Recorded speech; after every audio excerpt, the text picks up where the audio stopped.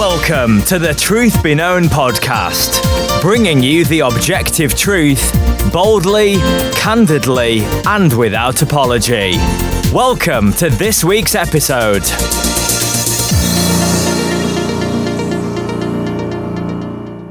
Well, welcome back to another episode of the Truth Be Known podcast. I'm Nathaniel Jolly. And I'm Eki Tepsapornchai. Well, brother, this is an unusual episode because I am not in Alaska today. You are not in Alaska. You are actually here at Western Avenue Baptist Church where I serve, and this has been my church home for the last 2.5 years. And this was actually a kind of a last moment idea. We had a couple of people from our church who listened to the podcast that said, hey, since you both are going to be here, why not do a podcast episode right in front of the church? And so we were scrambling for ideas after you touched down, and we finally settled on something. Yeah, it's good to be here, and a little bit different temperature than where I live right now. I checked this morning, and it is snowing, and the grass is nice and green, and it's warm here. But so for today's episode, I thought it might be helpful if we have a conversation, the two of us, centered around a pastor's heart for his people. I think oftentimes a lot of people in the body of Christ aren't really sure, one, what exactly the role of a pastor is biblically. You know, folks have a lot of ideas about what we are supposed to do as pastors and what we can do as pastors. And then beyond that, just answering the question, well, what does a pastor think about when he's preparing a sermon? What does he think about when he's praying for his people? And so, I thought that might be helpful. It's not something, I don't know if I've ever heard a conversation centered around that, and thought maybe that would be edifying for the body of Christ, just to kind of share our hearts with, when we're our day-to-day life as pastors, what we are hoping for our people and what we want to see and those sort of things. Yeah, that sounds like a great idea. And I think there are a lot of misperceptions out there, misconceptions about what a pastor should do, and a lot of bad examples of what pastors actually do. But there's a lot that goes into our thinking and our planning, what we teach, the programs that we have, and it all really centers around God's plan for the church, doesn't it? Yeah, and I think it's important before we really get into sharing what our hearts are, what a pastor's heart is for his people, is to maybe start again. And we have done an episode on the pastor's role, but just to kind of reiterate the fact that the pastor has a specific role, and that is defined by Scripture. And so there should never be a time, in fact, there is never a time where a pastor would become a pastor and not know exactly what his role is, even before he steps into a church or to plant a church or whatever that may be. And so I just want to, let me go to a passage that you and I are very familiar with that kind of helps define our role for people. Because basically, our heart for our people really is born out of this calling and role defined by God. And this is very simply the role of a pastor from 1 Peter 5:2. Shepherd the flock of God among you, exercising oversight, not under compulsion, but voluntarily, according to the will of God, and not for sordid gain, but with eagerness. And it goes on, but there's a couple things that would be helpful just to point out there. First and foremost, God defines our role as pastors. Not the culture, not the local church, nothing else defines our role. There are other things that we can do, but there are things that we must do, and those things are determined by God. Yeah, the role of the shepherd, and you'll find this all throughout Scripture. Old Testament refers to shepherds often. In fact, Abraham, the Israelites were a family of shepherds. And part of God's judgment against Israel in the Old Testament was that its leaders were not shepherding the people. And so the word shepherd, it might be helpful to understand that in the Greek, the word shepherd is the exact same word we use for pastor. So that's exactly what a pastor is a shepherd. And those who are saved and in Christ are referred to as the flock. That's the sheep. So the shepherd's role is to take care of the sheep. And in Old Testament Israel, the shepherd would basically lay down his life for the sheep and spend almost all of his hours even sleeping with the sheep in order to not only make sure their needs are met, that they're fed and they have protection and cover, but they're also protecting them from wolves and other threats around them. Yeah, and that's important imagery to understand. If you want to understand a pastor's heart and a pastor's role, then we need to understand the imagery that God uses in Scripture, the language of the shepherd and the sheep. And I think if we ponder on that and we think through that, it'll help folks understand why pastors who are pastoring biblically do what they do, why they say the things they say, why they teach the way they teach. Because that is our primary role. Now, for me, that's a very close imagery because my grandfather happened to be a goat farmer, and goats are stubborn creatures. But God uses sheep; it's a similar thing. But I remember growing up on every summer on my grandfather's farm. We would go visit and stay most of the summer with him. And a couple observations that are just common, and we have to understand God used that terminology, that imagery purposefully, right? There were just things that he did. His life revolved around these, few thousand goats that he had. And he was constantly feeding them, constantly having to treat them with antibiotics, warding off sickness, constantly warding off coyotes and things like that. And so he would go through, guard dogs, sheepdogs, right, that would just sit in the flock, these big Great Pyrenees that would guard against those kind of things. And then on top of that, there were times where he had to go out and shoot things that were attacking the sheep. And that's it really is very beautiful, rich imagery that Scripture gives us. And so when we talk about pastoring, that's what we have in mind as pastors because it's the language Scripture uses. And so if we translate that into what we really do, we do very similar things, right? Scripture talks about wolves coming into the church. The whole book of Jude, right? There's an entire book of Jude, just before the book of Revelation. The entire book of Jude, which I think often gets overlooked, he starts with an incredible beginning because he says, now this is Jude, the half-brother of Jesus, right? He starts in the book of Jude by saying, I wanted to speak to you about the gospel, basically, right? About things common in our faith, but I felt it necessary to ask you to contend for the faith. And then he goes on to talk about all of the many dangers that creep into the church, and they come in unaware. And so when we see those kind of things, that's where the role of the pastor comes in, and he is to protect those that God has entrusted to us to shepherd, right? God's people aren't ours, they're God's. And the church is God's, but we are under shepherds, as it were. We're taking care of God's people. And so we are to guard against false doctrines coming into the church. And that's very interesting. Maybe we can just start with that one, because just like oftentimes in the farming industry, wolves or coyotes or foxes may creep in if you have a flock large enough before everyone is aware of what's going on, and then it's chaos if you've ever seen sheep or goats. But we do the same thing. Things often creep into the church, and everyone in the church is not always aware of what it is or why it's dangerous. But it's our job to get rid of it, right? And sometimes people misunderstand why we're doing those things, right? But that's where our role is, because we want to protect the people that God's given us to shepherd. Yeah, Psalm 23 gives us a great picture of the Good Shepherd, right? And that's a psalm that we often hear at memorial services and funerals. And it's written by David himself being a shepherd when he was called to become king of Israel. And he writes down that the Lord is my shepherd, I shall not want, meaning I shall not lack in anything that I need. But he talks about the fact that though I walk through the valley of the shadows of death, I fear no evil, because your rod and your staff, they comfort me. And the rod and staff were those devices used not only for guiding and protecting, but also protecting against the wolves that came from the outside. And so you bring up a good point about protecting the flock from those who are predators, from the wolves from the outside.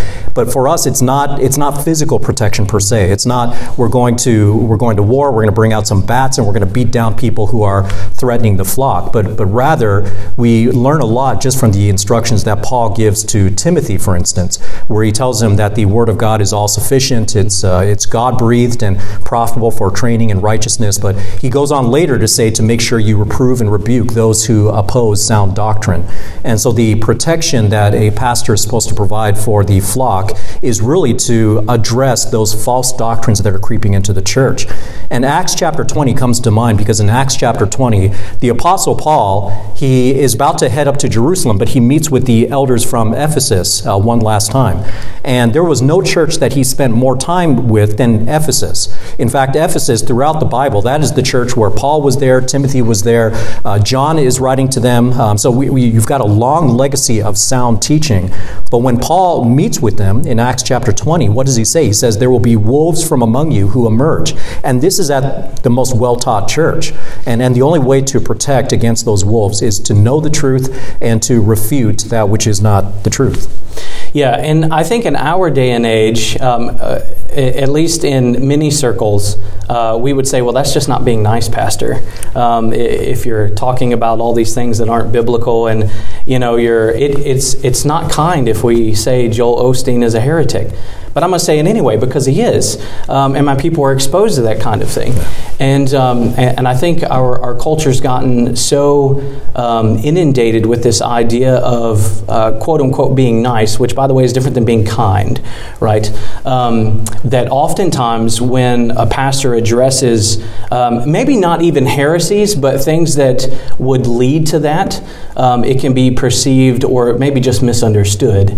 But I think when you start to learn what the role of the pastor is and why he does what he does, it's helpful. I had that verse down, Acts 20, 28 through 31, and I want to read that, or at least a portion of that, because again, this is the function and role of the pastor as is defined by God himself, right? The apostle here is writing under the inspiration of the Holy Spirit, and to pastors he says, be on guard for yourselves and for all the flock. Right? Yeah. Be on guard for yourselves and all the flock, among which the Holy Spirit has made you overseers. And so we're not called by men, we're called by God, and we have a job to do, to shepherd the church of God, which he purchased with his own blood. And I know that I value those who God has given me to shepherd as the precious body of Christ, and I know you do too, the bride of Christ. And so a lot of what I do and a lot of what you do, I'm sure, is born primarily out of our love for Christ and his bride. And so we want to protect God's bride. And if you just imagine what a good husband might be like, right, if I can use that language, a good husband protects his wife, even if his wife is unaware of the threat, of the danger, right? You don't wait until it's a problem, right? You get in front of it and you deal with it. You protect her whatever way you need to. Well, a pastor's role was to protect the bride of Christ. How much greater and more diligent should we be in that, lest anything come in and dirty your garments. And so we have a lot of that kind of thing. Now, maybe let's kind of turn the conversation a little bit and get into some specifics. And you can just tell us all about pastoring and the insights that you have in wisdom and why you do everything. This guy's been in ministry longer than I have, and he's putting it all on me. I have that privilege in picking the topics for the podcast. But really, okay, so I don't know, maybe let's just pick a subject or two. And let's start with the way we preach, maybe, right? So I think it's no big secret that the way you and I preach, kind of verse by verse expositional preaching, is not common in the pulpit, just generally speaking today. It should be common. It should be. Yeah. Why do we do that in terms of caring for our people? Yeah, that's a great question. And I was just thinking about in terms of how we are to protect the flock. We can't follow the flock everywhere, right? So we're not there to listen to everything that they hear and to be able to help them address things perfectly in every single situation. Ephesians chapter 4, and then of course my church knows Ephesians. We spent over a year going through it. But in chapter 4, verses 11 through 13, we find that Jesus Christ gave to the church some as apostles, prophets, evangelists, and then pastors and teachers for the equipping of the saints. So our protection of the flock is involved with how we equip you guys to deal with the flock, how the flock deals with their day-to-day lives, the decisions that they make, the things that they hear, equipping them to be able to refute things as well. But in order to be able to do that, you need to know the Word. I mean, that's at the root of it all. And think about when Jesus, at the very end, before he ascends up in heaven, he meets with Peter again, and he asked Peter 3 times, "Do you love me?" Do you remember that? He asked Peter 3 times, "Do you love me?" And each time Peter said, "I do love you," he would say, "Feed my sheep," or "Tend my lambs, feed my flock." And really the way you do that is by feeding them the Word of God.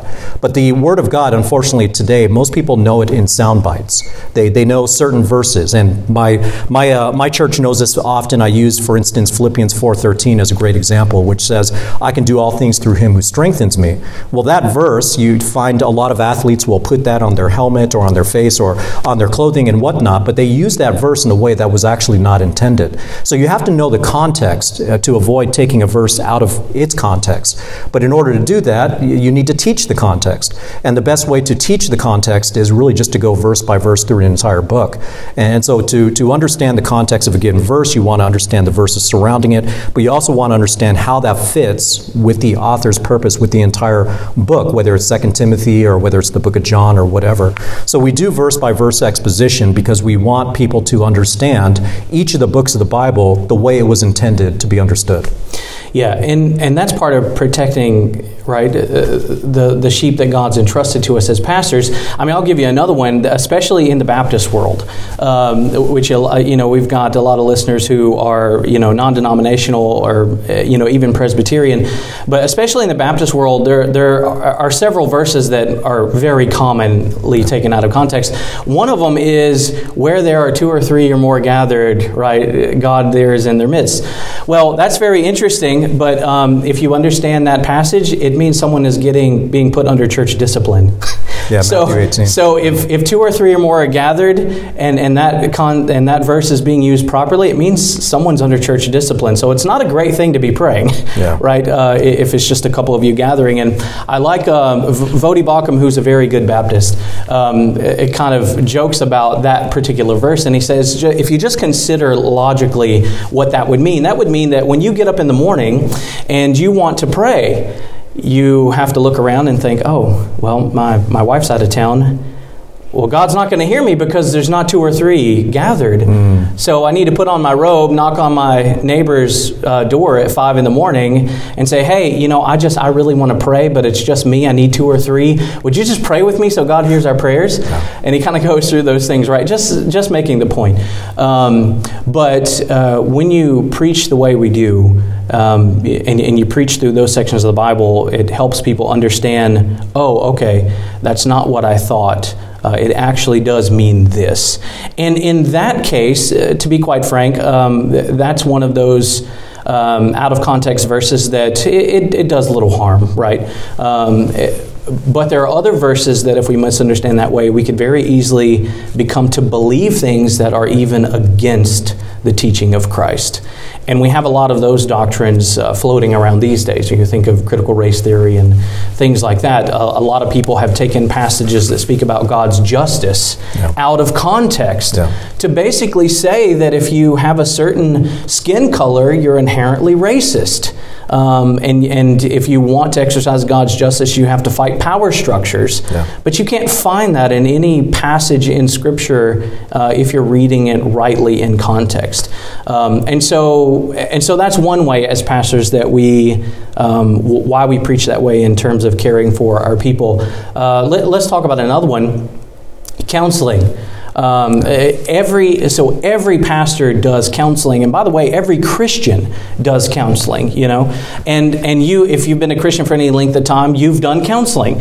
Maybe not formal, but you've certainly done counseling, because it looks like your best friend or your sister, your brother-in-law comes to you and says, what do I do about this situation? And the moment you bring Scripture into that, you've started doing counseling. Right, but we would focus on that and point people to the Word, and you and I would particularly ascribe to biblical counseling specifically. And why do we do that? Why not pull in other secular ideologies and things like that? How is it caring when someone comes into our offices to pull out the Bible and keep them in that rather than going to other things that are available around us? Yeah, well, you're about to preach a sermon on Psalm 19, and you've titled that sermon. So don't mess my sermon up. The all-sufficient Word. Yeah, I won't go through that psalm right now. But the Word of God claims to be all-sufficient for the believer. That God's Word, Jesus Christ said, man shall not live on bread alone, but every word that proceeds out of the mouth of God. And we fail to understand God's Word if we fail to realize that God's Word speaks to us during times of depression, for instance. And I often use the example of Lamentations. When you read through Lamentations, you especially get to chapter 3, those first 18 or 19 verses, Jeremiah is in the midst of some of the deepest depression of his entire life. He's had a ministry of close to 50 years where he has not seen a single person repent, and now he's writing Lamentations, watching the temple of God getting burned to the ground after all of the people of Israel have been exiled to Babylon. And he's depressed because he'd been calling them to repent, and if they had repented, none of this would have happened. But even as his hope is gone, what he ends up comforting himself with is really the promises of God. Yeah. Reminding himself that God is faithful. In fact, that's where we get that song, Great is Thy Faithfulness. He talks about the great faithfulness of God and how His mercies, His compassions are new every single morning, day by day. So just in that moment, Jeremiah was able to reflect upon the goodness of God to get himself out of depression. And Elijah, similarly, he had that big confrontation with the prophets of Baal and brought down fire from heaven. And then the next chapter, he's running for his life because Jezebel wants to kill him. And we look at that and say, well, how did that happen? Well, and he goes out into the wilderness and he wants to die. That's how depressed he is. And then he goes before God and says, look, God, I'm the only one that's been zealous for you. Everyone's trying to kill me. And God's answer to him was basically to remind him that, Elijah, I'm in total control. Yeah. I'm in total control of your ministry. I'm in total control of who the king of Israel is, who his successor is, who the king and successor is in Syria. I'm in total control of even 7,000 people who have not bowed their knees to Baal. And so that was an example of how God counseled Elijah from the truth. Yeah. And from there, Elijah went back and his ministry continued for quite a while later before he was taken up into heaven. So we understand that the Bible is all sufficient, and when we have problems that come up in our life, the more you know the Bible, the more you can recognize that people in the Bible went through a lot of what you're going through. The labels that we come up with today, whether it's depression, bipolar disorder, even schizophrenia, a lot of times you'll find that the doctors actually don't know the cause of those things. They don't have a test that they can run to actually measure those things. So they're really just kind of slapping a label on and just giving you a lot of medication to try to address the symptoms. Yeah. Well, when we give into those kinds of ideas, we rob the Scriptures of the power that it has to be able to sustain us and to help us to glorify God. Yeah, I think a lot of that comes from misunderstanding those fields. As you know, I worked in the psychiatric field, and I can tell you that they do not ask the question, at least in the treatment centers and in the psychiatric wards, what's the root of this? It's just how do we treat the symptoms, right? And I can't tell you how many conversations I've had after, writing up full reviews of patients for the psychiatrist, then to read and prescribe medication simply based on my work, right? As someone who worked in the field but not as the actual psychiatrist, he would simply read my observations and then say, okay, well, this is what we're going to do. We're going to try this medication and see if they become less manic in their behavior. If that doesn't work, we'll switch to this medication. If that doesn't work, we'll just increase the milligrams. It really is, that world really is an medically experimental world. And that shouldn't surprise us because medicine develops by experimentation, right? But oftentimes, Christians, rather than believing that the Bible is adequate to deal with real-life issues, will run to the world, who then doesn't actually care about the root cause. They just want to treat the symptom, right? And so guys I've had a couple of conversations myself, and maybe you have too. Guys may say, well, Pastor, why are you always taking me to the Bible? I've got real problems, right? I've got real problems. And now I think, well, did Jeremiah not have real problems? Did Jonah not have real problems? Right. Did Paul not have real problems? Certainly they did. The reason we take you to the Scriptures to deal even with those is, first and foremost, we realize that God created you. Yeah. And therefore, God knows more about how to deal with your issues than any man, even us, right? It's not best we can. We leave our own thoughts and opinions out of what you need, because what you need is from God, right? And we can offer suggestions based on what we know. But and then beyond that, we recognize, secondly, that Scripture tells us that that we don't wrestle with flesh and blood, but of principalities and powers of darkness, right? We live in a sin-sick, fallen world. And the majority of our problems stem from that. And there's only one solution to sin problems, and that's God's Word. And so, Pastor, why are you always taking me to the Bible and spiritualizing this? Well, it's because we recognize that the solution is there. One quick thing, and then you can jump in here. Let me take you to, I don't think anyone would deny that this was a very real, tangible issue. So you have Jesus himself in the Garden of Gethsemane.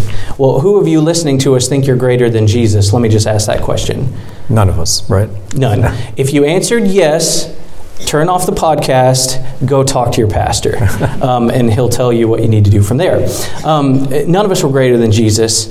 I think it is an incredible grace of God that he gives us that whole scene of Jesus being tempted. Jesus being led by the Holy Spirit into wilderness, he's tempted, and Satan comes, and understand this is Jesus, real human, right? Fully human, fully God, tempted by a very real Satan, right? Satan's probably not going to show up in person at your doorstep, right? He's not omnipresent, but he does show up to Jesus, and he tempts him with things that would be real temptations. And what was Jesus' response? It wasn't philosophy of the day, yeah, right? Because there was certainly that existed. It wasn't the science of the day. He responded, not even of his own accord, he quoted the Scriptures. Right? Has it not been said? Yeah. Has it not been written? And so I would just ask you this question. If Jesus felt the need to point to Scripture for very real temptation, why would we think we're greater than that need? Right. And so that's why, as pastors, we constantly point people to the Scriptures first, right? Not last. I don't know how many stories we both probably have of people who try everything out there, finally to come to us and say, okay, I've tried everything. What else is there? Yeah. Right? And then God's Word ultimately is the thing that resolves the issue. Yeah, I think that's a great example using Jesus Christ, because we're talking about God in human flesh, the person that has the power of creation and all the universe, the one who can heal and cast out demons and heal people of diseases and sicknesses, even bring people back to life. But in that moment when he's being tempted by the greatest tempter ever, he resorts to what we have access to. He uses the Scriptures, and guess what? We as Christians, we have access to the Scriptures. He provides an example of something that we're able to do. He doesn't do something that we can't do. So it's not like he used his powers as the Son of God to cast away Satan. And he could have. He could have, and he didn't. He relied upon the Word of God. And the other example I think of too, and those in my church who have taken biblical counseling, you've heard me talk about, for instance, the theory of depression. And there's this, what's called the theory of chemical imbalance. And it was so well accepted across the board that we just treated it like it was law.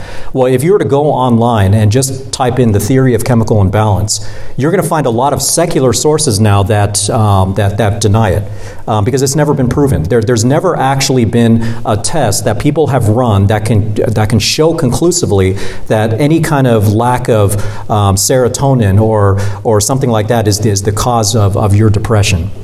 And so they've got other fixes and other things that they would go to now.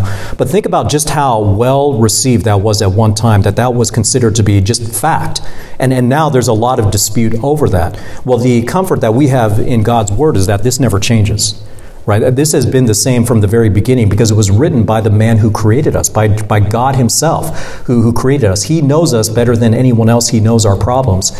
And when we do have sin issues, when we have spiritual issues that are really dragging us down, man-made wisdom, and really when you look at the fields of psychology and psychiatry, they don't start with any basis of the Bible or God or anything that the Bible says. In fact, they kind of take that mindset that anything can be cured with medicine or anything can be cured with therapy. But if you have a real spiritual issue, maybe something that's a result of sin, they have no ability to assess that. Well, in fact, modern-day psychology was developed on the premise that there's not spirit, right? Eliminated the spirit man and God. And so, I mean, the foundation of what we have today denies, the fact that we are spirit beings. And so you can imagine if that's true, right? If it's built on that, then they'll never touch on these very real issues. Yeah, and they don't acknowledge the fact that we are sinners by nature. And we know this from those of you who are parents and you raise up your kids. You put two little babies in a room and you put a toy in between them. And they're perfect. Yeah. What are they going to do? They're going to fight over that toy. So we see the nature of sin from a very young age. And we know the sin nature, that's inherent in every single person that lives. And if you were to spoil a child and give that child everything that they want growing up, guess what's going to happen to that child? That child's going to become incredibly self-entitled, very narcissistic. That child's not going to be able to adjust to society when they grow up. In fact, we see a lot of that today, don't we? I mean, look around society and we see a lot of people that don't know how to take no for an answer.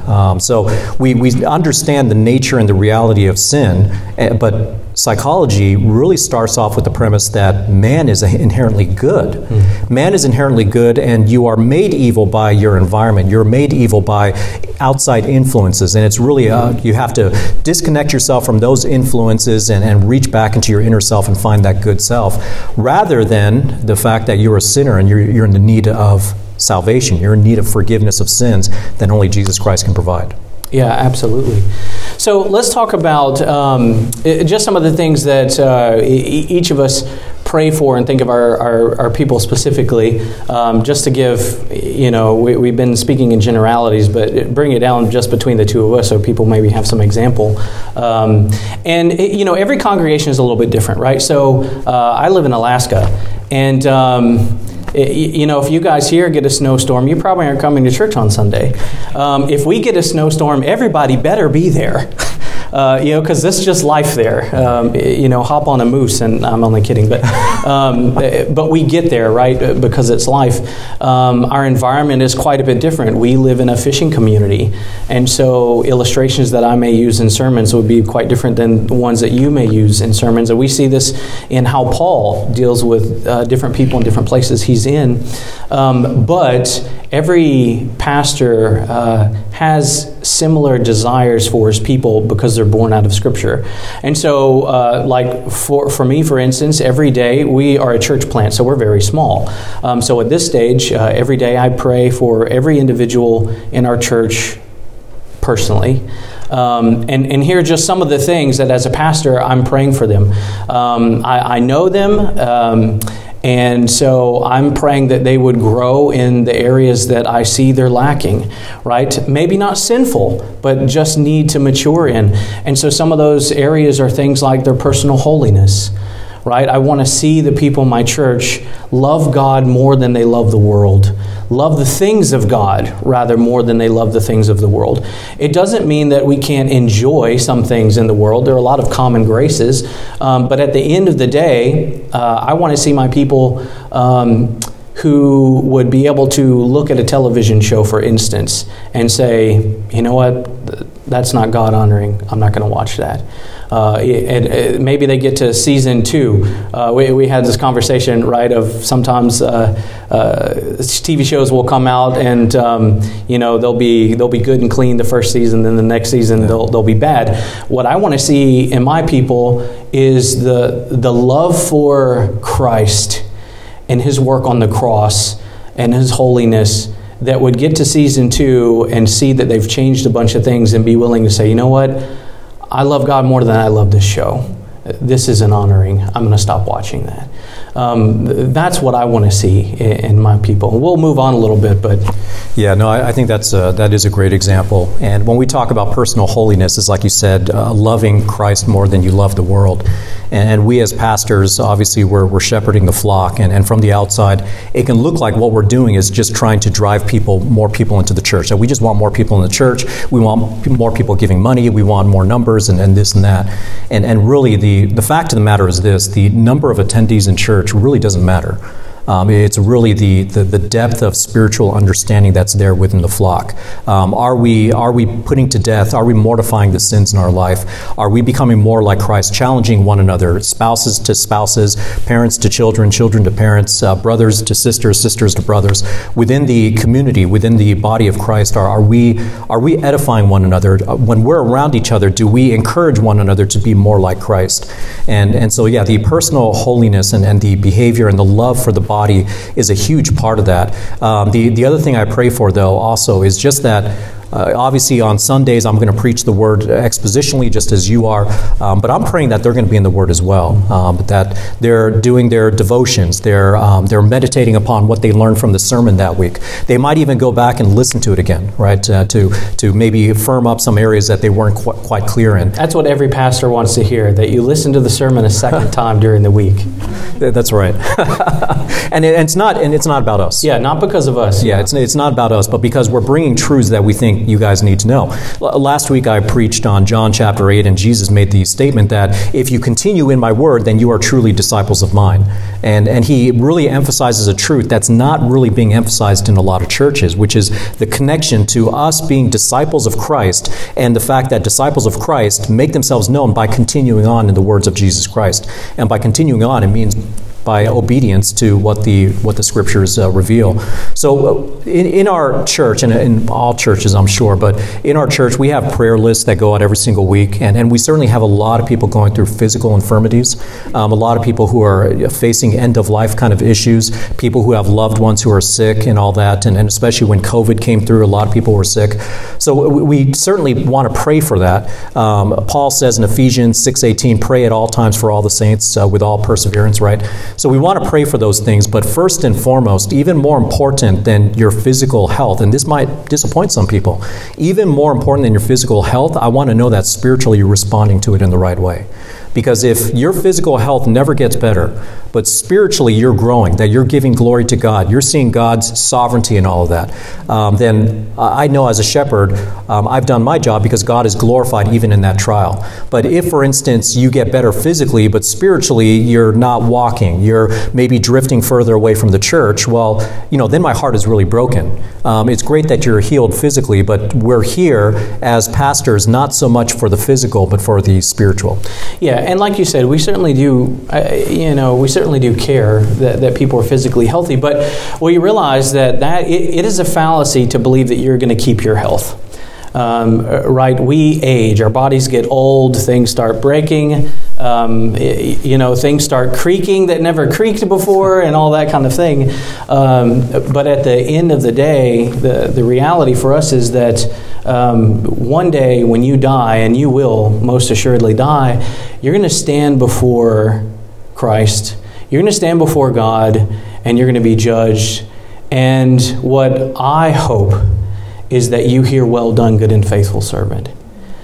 That's most important to me, and I know that's most important to you, and it would be to every pastor. And so we don't want to ignore physical needs, right? Absolutely, we want to take care of those things. Yeah. But if your spiritual health is in some cases non-existent, but if it's suffering, that is far more important. I love the story of Joni Eareckson Tada, and you know who that is, right? And some of you will know. If you don't know her story, I would encourage you to look it up.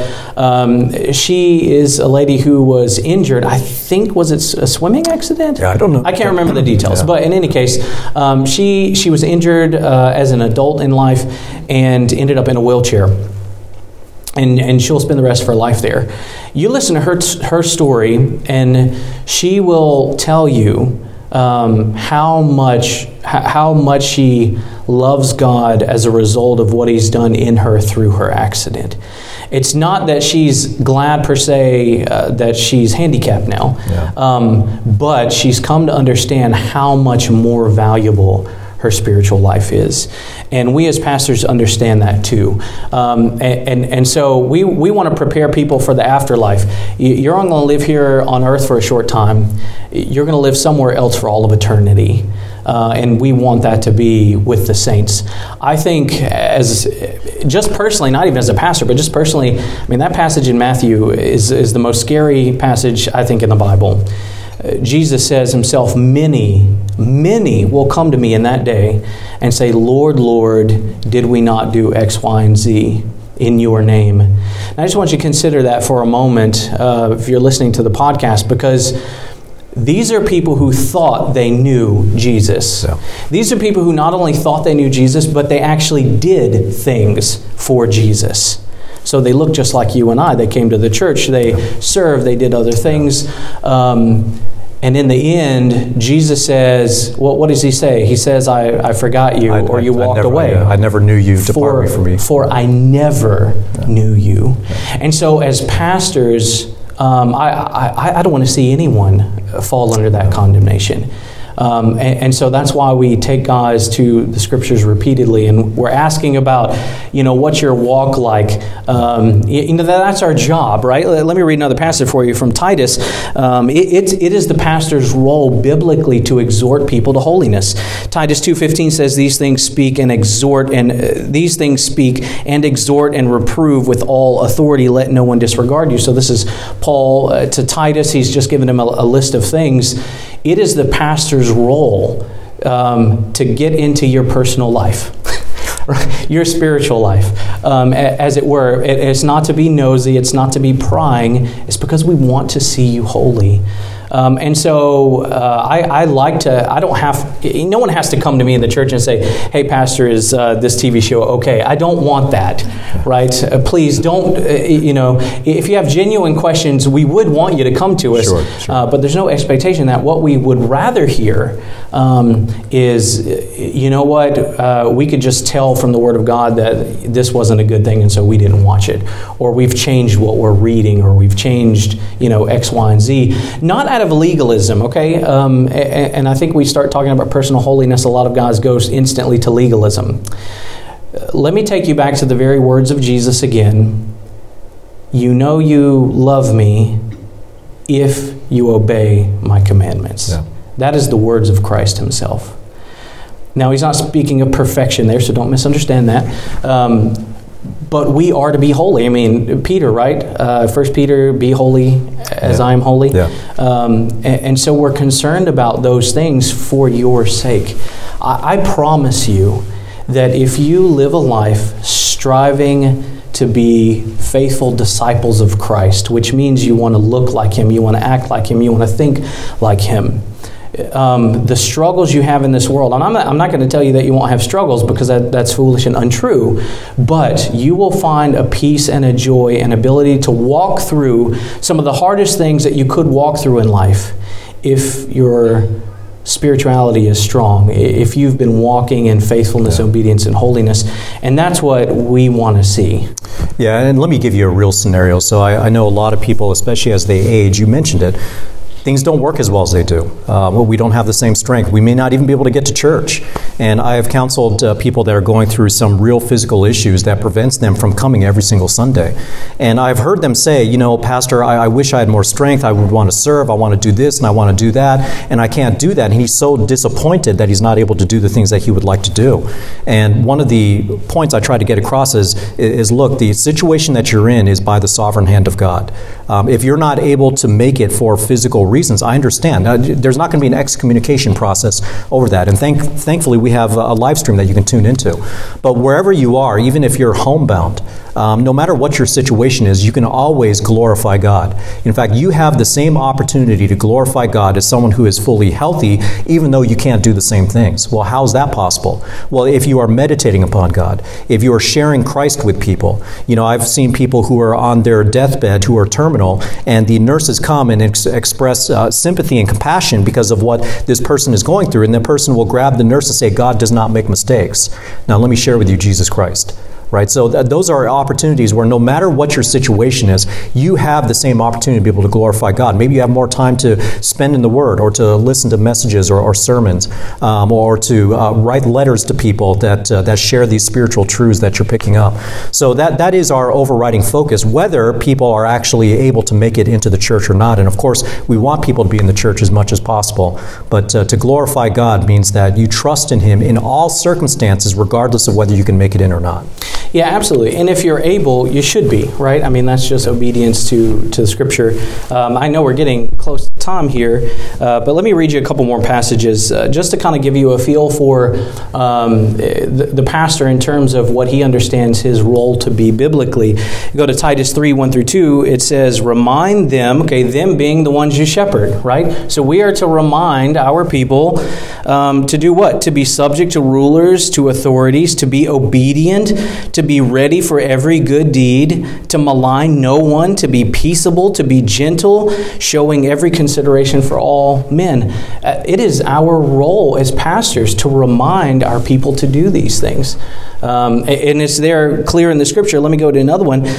Titus 1:9, holding fast the faithful word which is in accordance with the teaching. All right, this is the teachings of Scripture. So that he will be able to both exhort in sound doctrine and to refute those who contradict. So it is all of our responsibility to be able to know to know and something we don't like to do in our culture, refute those who contradict it. Yeah. Now, I think there's right ways to do that, right? Being a jerk, we have often said, is not one of the fruit of the Spirit. So we can do those things with gentleness and kindness and all those things. But that's our role as pastors, is to encourage people to be all of these things. You go to, you guys did Ephesians. We're actually preaching through Ephesians now. We just started chapter 4. Chapter 4 in the first couple verses, and you get that list of stuff that looks like a worthy walk, right? That's the pastor's job, is to help you walk a worthy walk.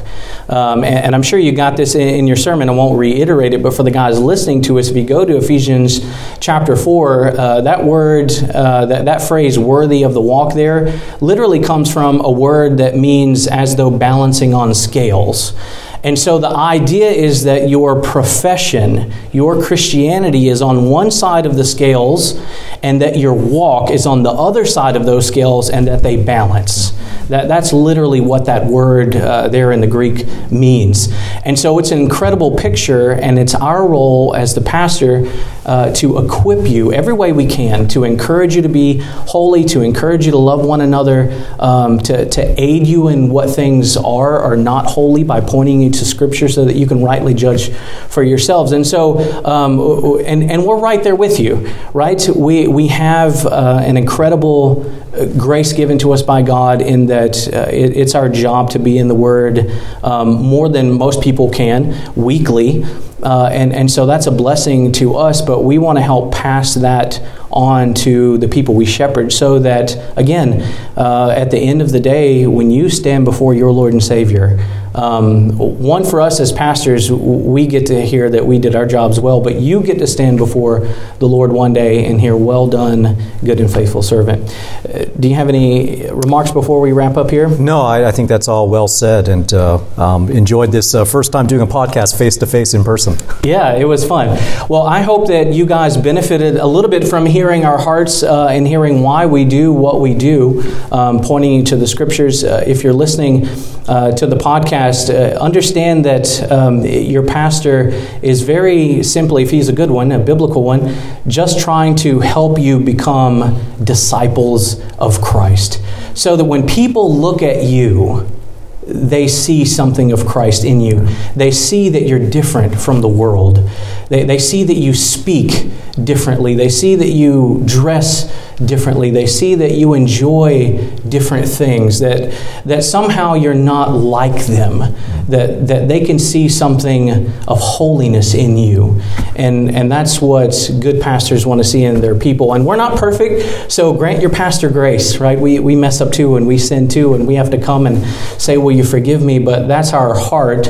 And not only is it our heart, understand that good shepherds have the fear of God in them, because we actually have to answer to God for whether or not we actually do those things. So for us, it's not an option, right? We love God, and so we care for you, but that's our heart. So thank you guys for joining us here in the church this morning, if you're with us in person, and if you're with us just listening on the podcast. We hope that this is helpful. And until next time, let the truth be known.